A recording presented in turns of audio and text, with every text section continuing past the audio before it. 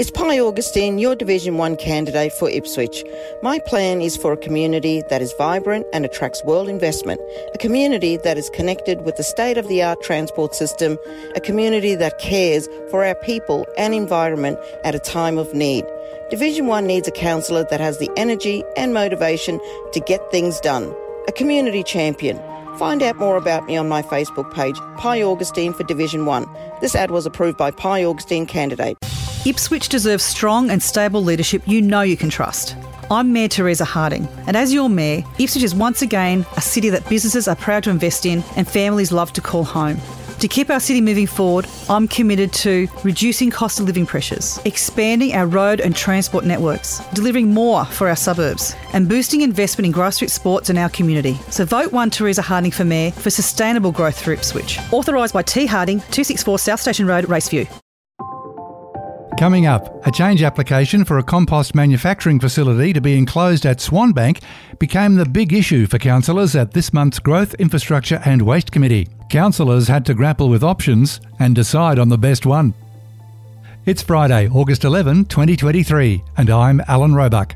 Welcome to Ipswich Today, which acknowledges the traditional custodians of the land on which it is produced and pays respects to elders past, present and emerging.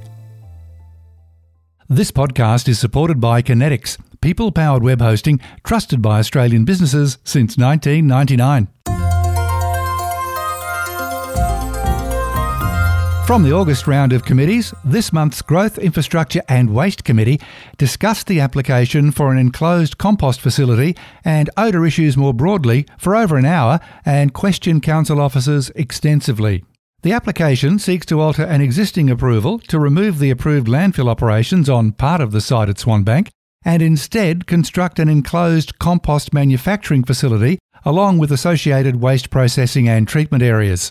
So, strap yourself in for this one. It does go on a bit, but will be of particular interest to you if you experience odours in your suburb. In what was a meeting laced with many technical answers, Mayor Teresa Harding put a series of questions to Council's Development Planning Manager, Anthony Bowles. How many submissions did Council receive for this compost facility, and have they addressed Council's concerns raised in previous submissions? Council received 3 submissions on this application. So the content of the submissions related to matters that you'd probably expect from a compost manufacturing, so things like odour. There were also concerns about impact on the road network, impact on other compost manufacturing facilities, and compliance with the TLPI were probably the main issues. And stormwater, management of stormwater.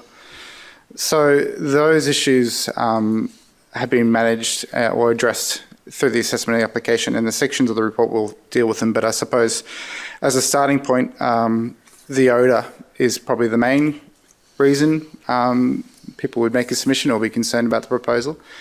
As you'd be familiar with in our efforts for achieving compliance in this space, odour is largely managed through the Environmental Authority with assistance from DES, or DES is the one who manages that aspect of the proposal. However, it is something that we're conscious of and we are involved in because there are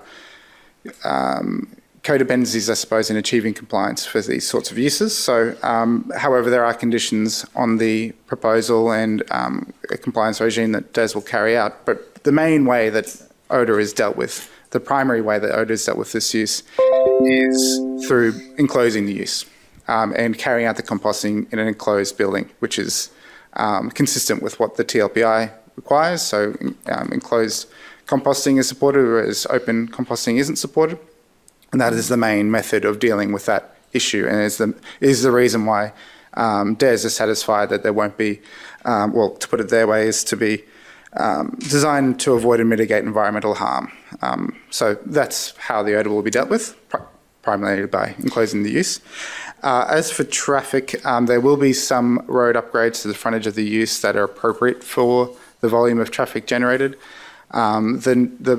The submissions related to a section of the road where this use won't be accessing or won't be impacting upon. The existing Remondis use does use a portion of that road, but we aren't able to make conditions that aren't related to this particular change.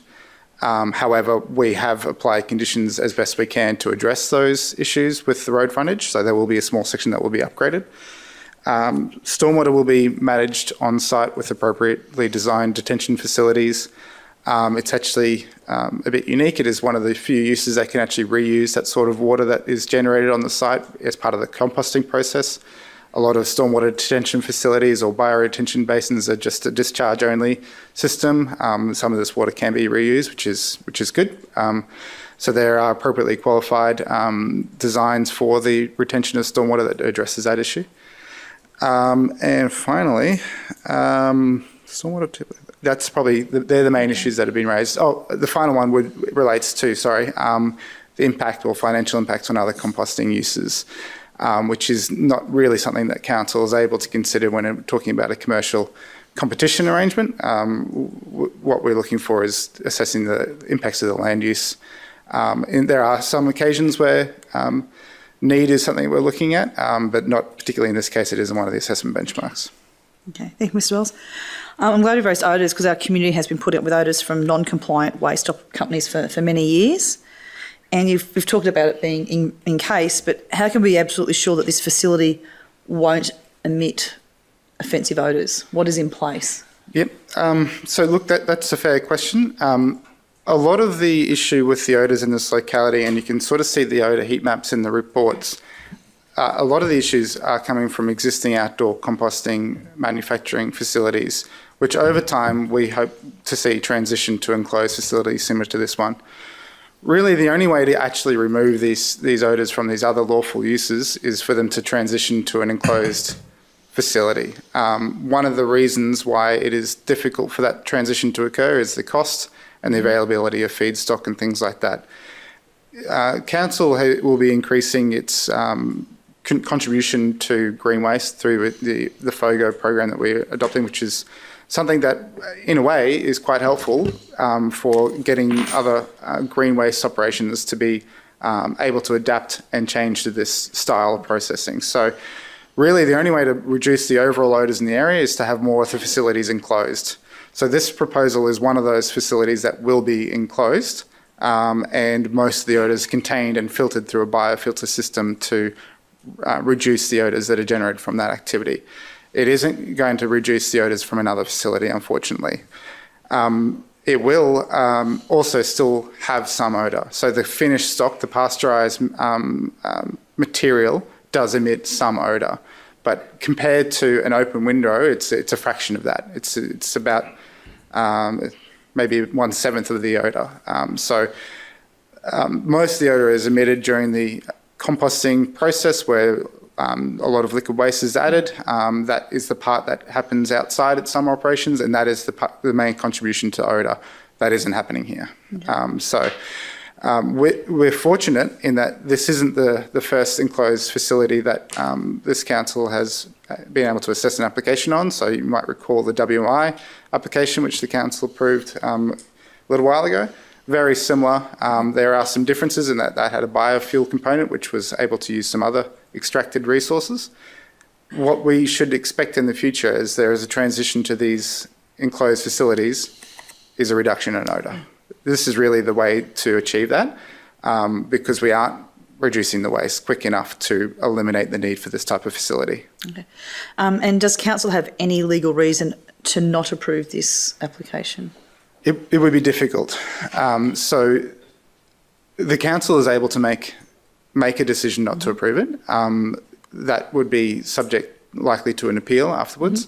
The type of application isn't a new use. We're adding a use, but we're changing the existing approval. So there's an existing approval for a landfill on this spot and the area that they are proposing the use. I think it could be argued that this type of use will have fewer impacts than a landfill use. It speeds up the remediation of the section of land where the site is located. So it would be difficult to argue that there are creating new and negative impacts when we're potentially reducing them through the introduction of this use. Not that that is the only test. When we're carrying out an assessment of another change application, we're assessing it, the new component essentially like a new application in that it goes through the same process and it goes through public notification as well. But it's in the context of what is changed from the existing approval being a landfill. So it's not in isolation, it's within the planning scheme and in consideration of the existing land use, which makes it difficult to create an argument that we should be refusing or recommending a refusal on the proposal. Noting with, I know it's a different site, but Cleanaway and Cell 3B and obviously the groundwater level changed. The retention by retention basis on this, how does that interact with groundwater and what's in place for that? What the function of the basin is to collect any sort of concentrated flows of water that are normally collected on hard stand, or if where there's a scenario where there is no buildings there, it just falls on the ground and eventually flows through the natural channels and valleys and things like that and pools. So there are already some pools on the site which retain water. There's one near the road, but this is a new basin in a location where it is collected and channelized and then directed to a lawful point of discharge. I'm asking, how do we make sure this is not another Cell 3B? Yeah, okay. Well, I suppose the main thing is we're not digging into the ground and accessing or making contact with the groundwater table. The stormwater basin is its main purpose is to restrict the amount of flows leaving the site so that it isn't a scenario where it's worse than it was if there was no development. So it concentrates it, but it releases it at a slower rate. It doesn't interact with the groundwater directly like a digging into the ground would do. Okay. It is a basin, but in terms of depth, it's nothing compared to a landfill cell. It doesn't have that sort of lining system or anything like that. Its purpose is to capture and slow down the pace of the water leaving the site, but it still goes to a lawful point of discharge. Councillor Paul Tully had these questions for Anthony Bowles. It talks about screened compost being stored outside for at least 6 weeks. Now, I assume that comment within our report, the officer's report, might also relate to one of the objectors that raises the issue of the outdoor area where there'd be odour impacts. So what's the validity of that aspect of the objection? If I'm reading this correctly, you've got the outdoor area, an objector saying that has the potential for odour impacts, despite the enclosed nature of the general operation. Are you able to comment on that, please? Yes. So the finished material still does have an odour. It is just significantly lower than the odour emitted from the processing component. So it is valid to say that the outdoor component will emit odour. It emits odour, though, at a much lower rate and not a rate that brings it above the already background odour from that area, which is admittedly high because of the existing uses. But it's about 1/7 of the odour of an open window, for example. So it's much lower, and it's really to compare it to something you might be familiar with. It is close to finished product. It has been pasteurised. So if you were to put it in your garden, it would be similar to that sort of odour in a way. It would be, but obviously it's a much larger amount. But look, it does have odour, but compared to a window, it's significantly less. Just finally, on page 26, it talks about the process having the entire process, I assume, minimum external impacts, and elsewhere in the report it talks about nil or limited odour discharge. Can you just comment on whether that just refers to that outdoor area or the entire process that we're using the word minimum or limited odour discharge? Is there a risk in relation to that because of our uncertainty or the general uncertainty of the nature of the operation and whether or not odours can be successfully contained?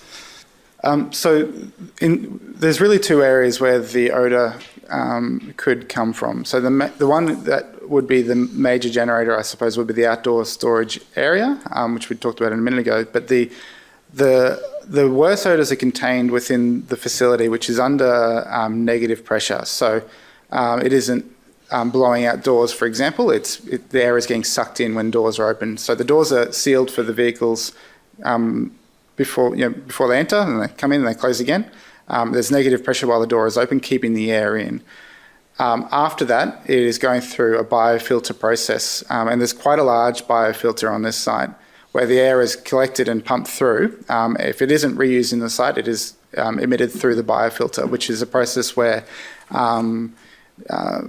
the biological processes essentially scrub the air the odour from the air and allows it to be emitted at a rate which has much lower odour. So I think there's a combination of sources of odour. So the extracted air would be quite low because of the biofilter, and the storage area. So there's no denying that there will be some odour. However, the amount of odour is significantly less than essentially the background odour. So there's already odour in that area because of the existing land uses. If you were to lower the other background odour, this would be contained to a level which would be acceptable under the under DES's requirements. So normally the requirement is 2.5 odour units at a sensitive receptor. So the source of the odour, the stored area is 0.7 odour units. So it's emitting 0.7 when the acceptable limit for a sensitive receptor is 2.5. So the problem is all those other sensitive receptors are already above 2.5 because other uses are around. So when in the future, when all those uses are reducing the amount of odour, this particular use will only be contributing from the outdoor area 0.7 odour units to that, which is less than the 2.5. And that's at the source. A final question from Councillor Marnie Doyle. Final question from me, Mr Bowles. Just so I'm clear, if we don't approve this change, the original DA stands, and so that can be landfill. Yes, is that right? That's right. In fact, part of the site can still be used as landfill under the current approval. So this cordons off a section. Yeah. It becomes a site that is partially remediated. They might be suitable for other uses in the future. So, for example, the anaerobic sort of digestion we talked about before. It may be an encouragement for the operator to consider using the site and remediating the site for higher and better industrial uses, but it is capable of being used for landfill, and particularly, and more so if the recommendation isn't approved. Yeah. With discussion completed, councillors in attendance voted to approve this application under delegation, apart from Paul Tully, who voted against. Councillor Nicole Jonik did not take part in the discussion or the vote. For further reading and to view the complete discussion, go to Ipswich City Council's website and the YouTube channel where you can watch the meeting on demand.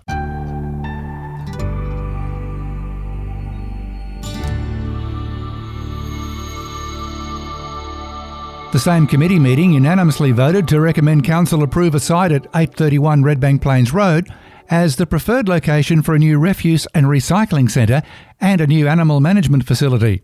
As detailed in the report, this site has many things going for it, including the land is council-owned, it meets a large parcel size needed for the two uses, the available spaces will allow for a co-located tip shop and shared visitor car parking, separation of traffic flows for waste, recycling and animal management visitors, allocation of space for disaster waste storage or other council fleet, internal spaces to create queuing and to remove flow issues, and it can be designed with future growth and expansion over time.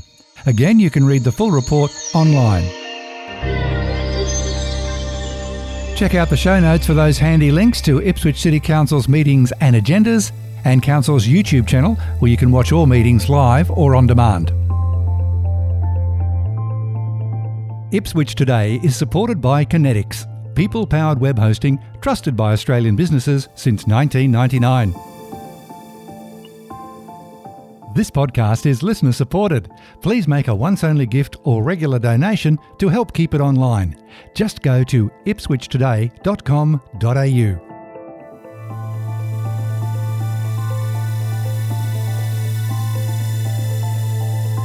Follow and stream this podcast from your favourite app, including iHeartRadio, or play Ipswich Today on smart speakers.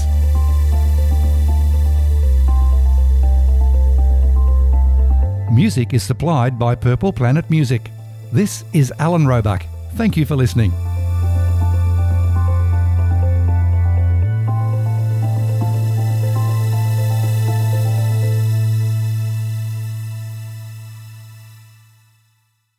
From legendary locals we all know to people you should get to know. Follow Ipswich Today on your favourite app and never miss an episode. Or go to ipswichtoday.com.au.